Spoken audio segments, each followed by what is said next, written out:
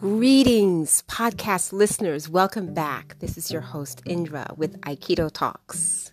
Today is a special edition, as in the US of A, we are celebrating a federal holiday called Juneteenth. And I will connect the dots of Aikido and love and struggle in this. It's a humanitarian effort. So, as I am African American, I am also a lover of Aikido and Japanese art, but I'm also a love of humanity, of all of us, as you can tell, based on this podcast. And it's important to talk about this because it is about heritage of mine and being here in the U.S. For all of my friends, my podcast listeners from around the world who are listening, it's nice to hear a little bit of something of this. And then I'm going to tie it in for you. So I'm going to read a paragraph of what Juneteenth is according to Wikipedia, the source here. There are many, many, many, many sources here to learn more about what's been happening, but it relates to everyone, not just to African Americans. And here we go. President Abraham Lincoln issued the Emancipation Proclamation on January 1st, 1863, freeing the enslaved people in Texas and all the rebellious parts of Southern secessionist states of the Confederacy. Enforcement of the proclamation generally relied upon the advance of Union troops. Texas, as the most remote state of the former Confederacy, had seen an expansion of slavery and had a low presence of Union troops as the American Civil War ended. Thus, enforcement there had been slow and inconsistent prior to Granger's announcement. Although the Emancipation Proclamation declared an end to slavery in the Confederate States, it did not end slavery in states that remained in the Union. For a short while after the fall of the Confederacy, slavery remained legal in two of the Union border states, Delaware and Kentucky. Those enslaved people were freed with the ratification of the 13th Amendment to the Constitution, which abolished chattel slavery nationwide on December 6, 1865. The last enslaved people present in the continental United States were freed when those held by the Choctaw, who had sided with the Confederacy, were released in 1866. So in a nutshell, what had happened was it was announced, but then the remaining of enslaved Africans who were here in the States did not know, for some of the reasons that you've seen here. But there was also the greed element of, wanting to keep people enslaved, of free labor. Okay?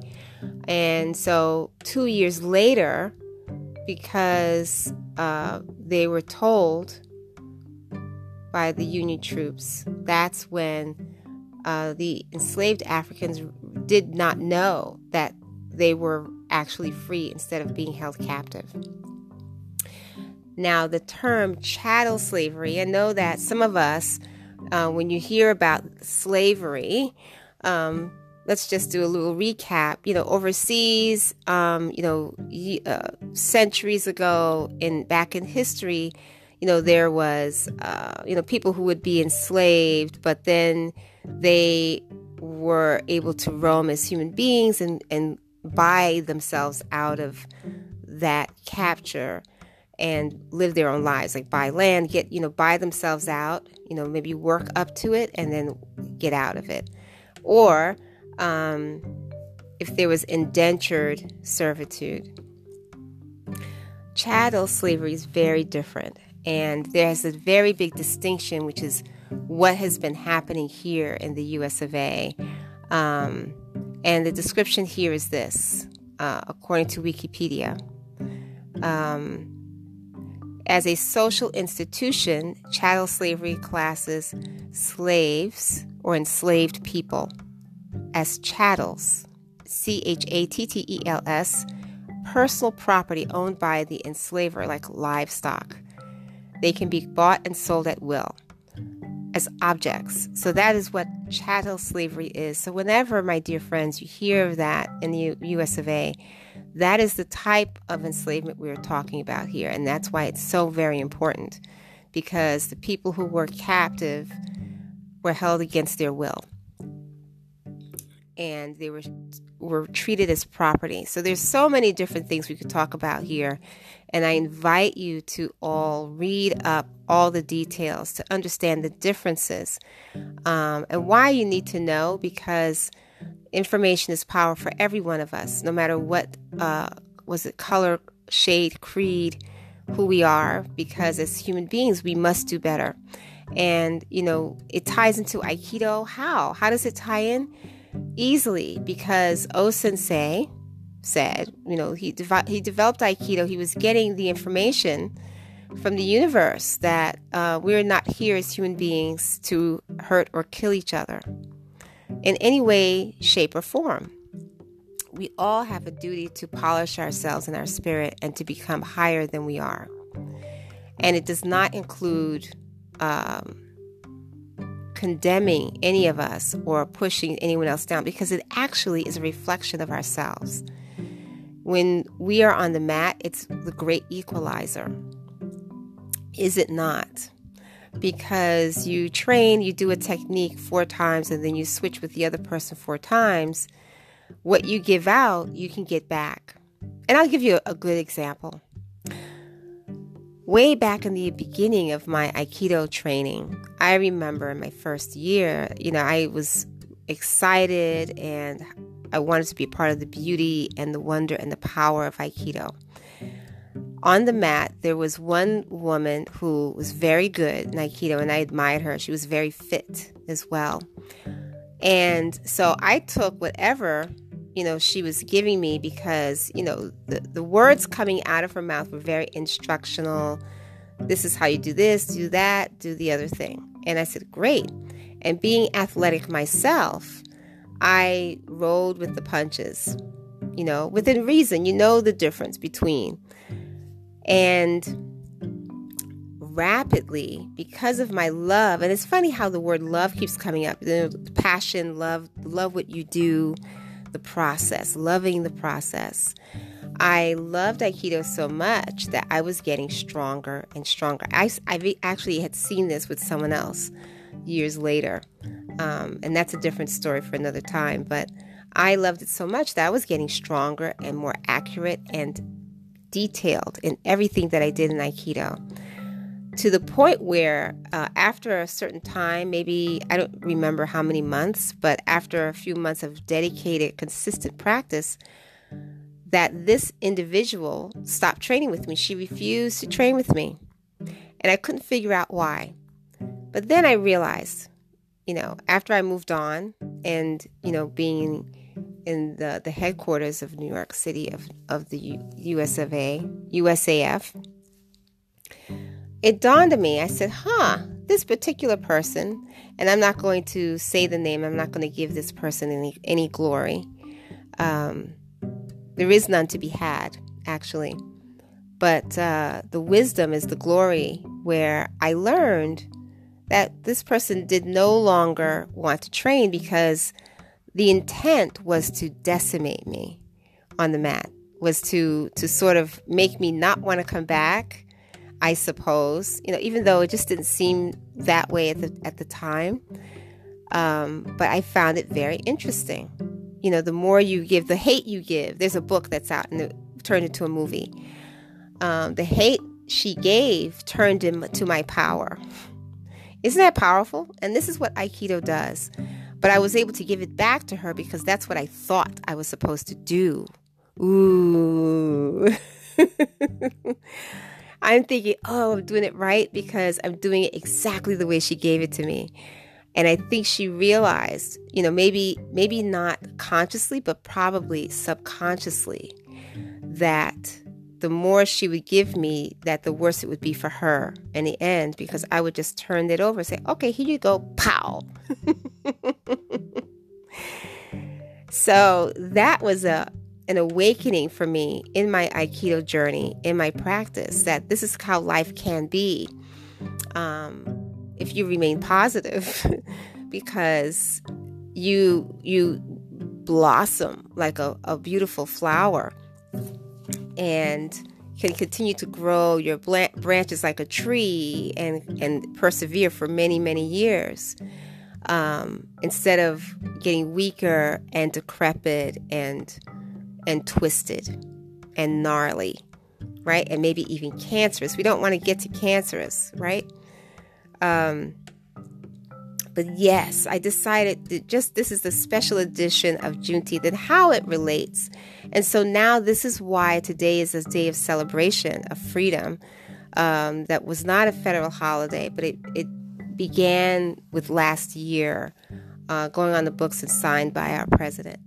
And we are here today to celebrate and to learn about these lessons. And therefore, we need to know everyone's stories. And it's nice if it's told by the originators of things, because then we know the true details. So with that, my dear podcast listeners, more power to you, more power to us. And Aikido, as we are all attached to it, whether we are practitioners or not, we are all warriors. Oh, and by the way, I just wanted to add this part to it, that by no means were enslaved Africans weak or wimpy. You had to think really carefully about why things were happening. It's only a nightmare to be had for hundreds of years, and things were done intentional to keep enslavement happening. But there were lots of wars. My ancestors were taken from the continent, and there was many ways stolen. There were wars going over there, and the many what we call now countries, because at one time there were no borders, but there were tribes and kingdoms. And during the transatlantic, there were empires there.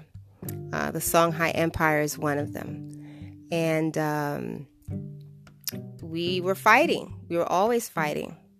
And, because as we would fight, because you're defending, but you're not going to stand by and let anything happen. So it had to be quite diabolical to use, and it's powerful how greed can be to meet a purpose. And so it's not something to compare to our training, but it's something to talk about the persistence of things, and that anything can conquer one or the other. However, if love can conquer all, how powerful we all can be if we practice that. And then we could see the true things that will keep us growing, because this life that we have is very short. And what happens to us after we finish with this vessel of a body and we move on? We don't want to regret having to repeat certain things, or not taking the time to learn things so that we don't have to repeat and suffer in another lifetime, for goodness sakes. But yes, I wanted to make that a point. And there were also Africans who were here for hundreds of years before this episode of history. This is a very small portion in a grand history of my ancestors, who were warriors of all types and stripes, whether it be by the pen, by science, by the blade, spirit. And I know you have a lot in your heritage as well of power in your family as well as mine.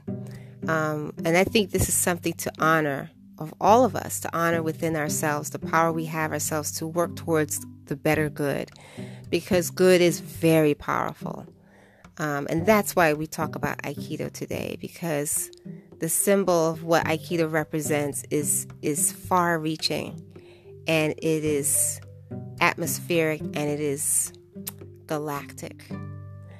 So that, my dear friends, I will close this episode of Special Edition, the Juneteenth edition. And, take a gander and check out the history. And you can start reading. It's quite interesting because the layers are being pulled of the truth of things. But the truth shall set us all free. Peace and blessings. Until next time.